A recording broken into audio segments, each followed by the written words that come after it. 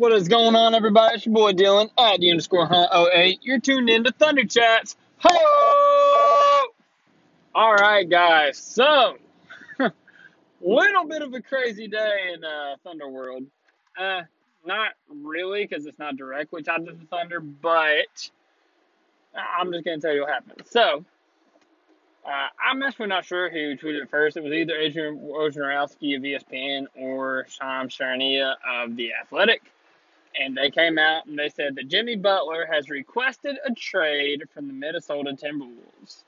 All right. And NBA Twitter collectively lost their ever loving mind. Before he actually, I guess, requested a trade for the Timberwolves, it was brought up. I forgot who was talking about it, but I know Stephen Dolan was talking about it, and I actually said, I don't know if I want Jimmy Butler. And now that's a possibility. I'm just going to backpedal a little bit. I'm not going to say I wouldn't want Jimmy Butler, but I'm okay if we don't get Jimmy Butler. All right, so first let me start off with why you would want Jimmy Butler on your roster, okay? Number one, he is top 5 two-way player in the game. I think you got Kawhi up there, you got Paul George up there, you got Oladipo up there. Butler is also in that category, all right? So automatically got that. That's awesome because that matches the team's identity, which is a lengthy, athletic, defensive team that can run in transition. Jimmy Butler matches that, all right? Number 2, he is an offensive weapon, all right? The guy gets it done from every level of the court. He's a strong finisher. He's got a nice post game. He can hit mid-range. He can hit the three-pointers. He's strong. He's athletic. Jesus. I almost got hit by a car who decided to turn on his turn signal like 5 seconds before he got over. Sorry about that. But yeah, obviously he's an offensive weapon as well as defensive weapon, like I just said.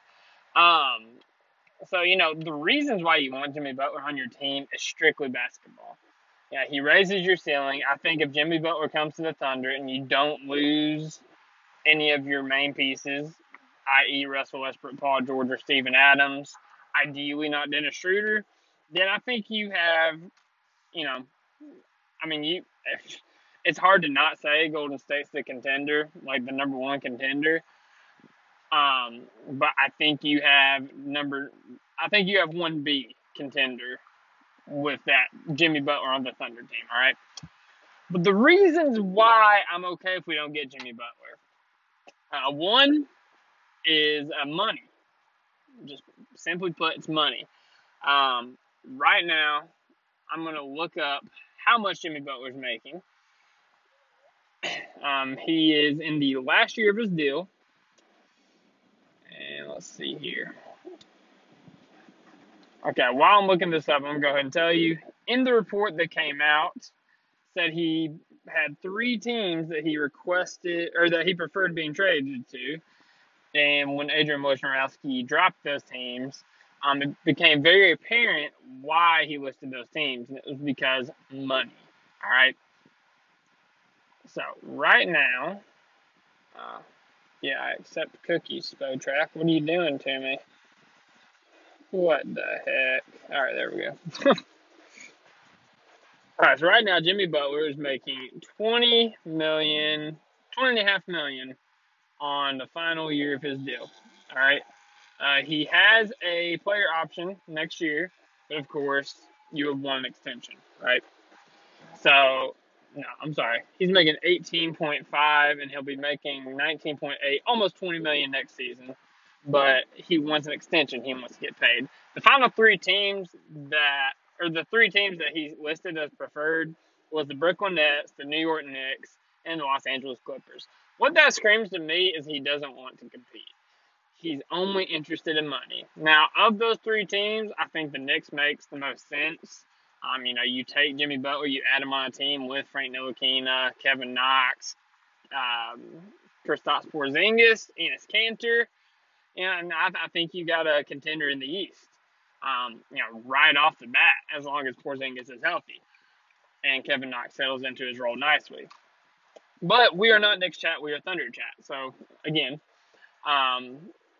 you look at that money, and right now, Russ is on a max contract. Paul George is on a max contract. And Steven Adams is on just below a max contract. Jimmy Butler is the type of player that demands a max contract. And I'm not saying that he doesn't. He 100% demands a max contract with how he plays.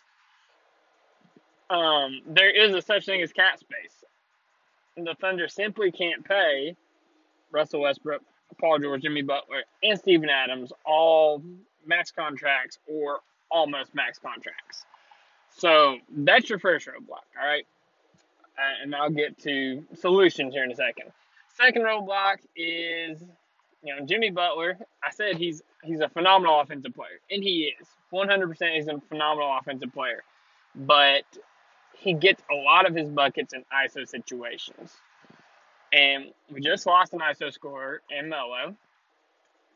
We already have another ISO scorer in Russ and Paul George, and Dennis Schroeder, really.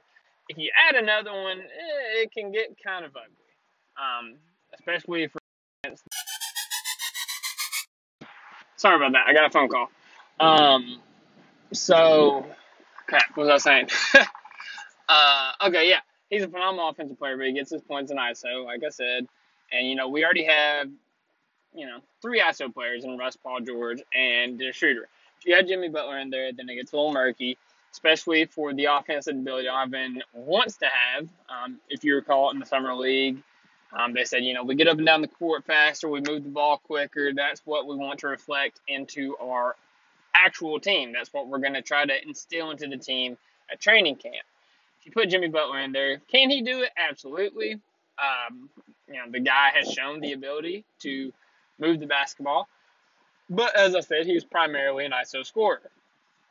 So that's a red flag right there. The second thing is locker room issues, just team chemistry overall. So Jimmy Butler in his career, he had issues in Chicago, which ultimately got him moved to Minnesota. Now he obviously has issues in Minnesota, which ultimately is how we got to where he demanded a trade.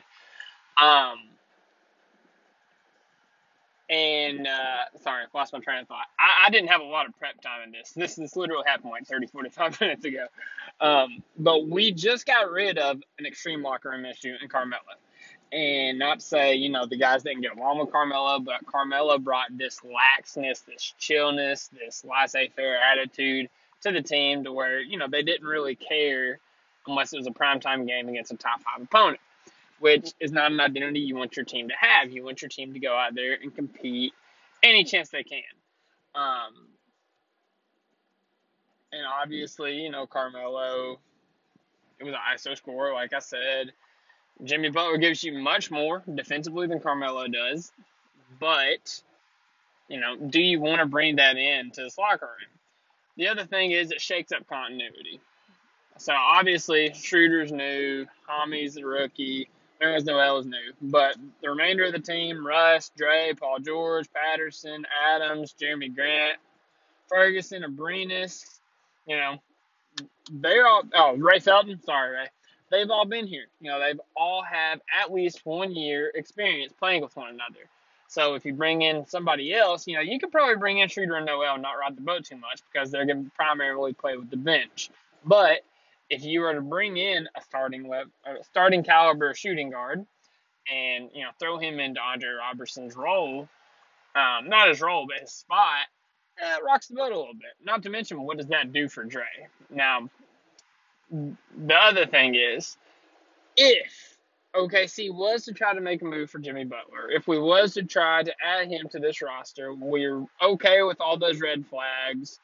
Last thing is, there's no guarantee that even if we can make the money work, that he signs an extension. But that's besides the point, all right? So even if OKC decides to bypass all these red flags, what is it going to take to get Jimmy Butler? So we're going to take a little trip to NBA Trade Machine on ESPN.com. All right, so the first thing that could happen is you give up Steven Adams straight up in a deal for Jimmy Butler. Now, the money works for that, and if you do that, then you have money to sign Butler long term, and you have a core of Russ, Butler, and Paul George, which is good. And you have Nerlens Noel, who moves up to your center position, which I believe he's capable of doing. But obviously, Adams is a cornerstone of this franchise. He plays well with Russell Westbrook. He does so many intangible things that he doesn't get credit for, and he's beloved by the Thunder Nation. So I actually did a poll on Twitter in which I asked if, if OKC was to try to trade for Jimmy Butler, would they give up a first? Would they give up Adams? Would they give up both? Would they give up neither? And of the four choices, just Adams is the lowest. So nobody wants to give up Adams. Second lowest is 100%. Second one is no chance. And the top one is just a first-round pick. So you could tell Thunder fans don't want to give up Steven Adams. So that's a pain. So I did another trade in which we give up Andre Robertson, Alex Abrines, Terrence Ferguson for Jimmy Butler. Because let's face it, if you bring Jimmy Butler in on this team, what is Andre Robertson's role? Obviously, he's recovering from injury. We don't know how his shooting is going to be. So we don't know if he's good enough to be a shooter off the bench.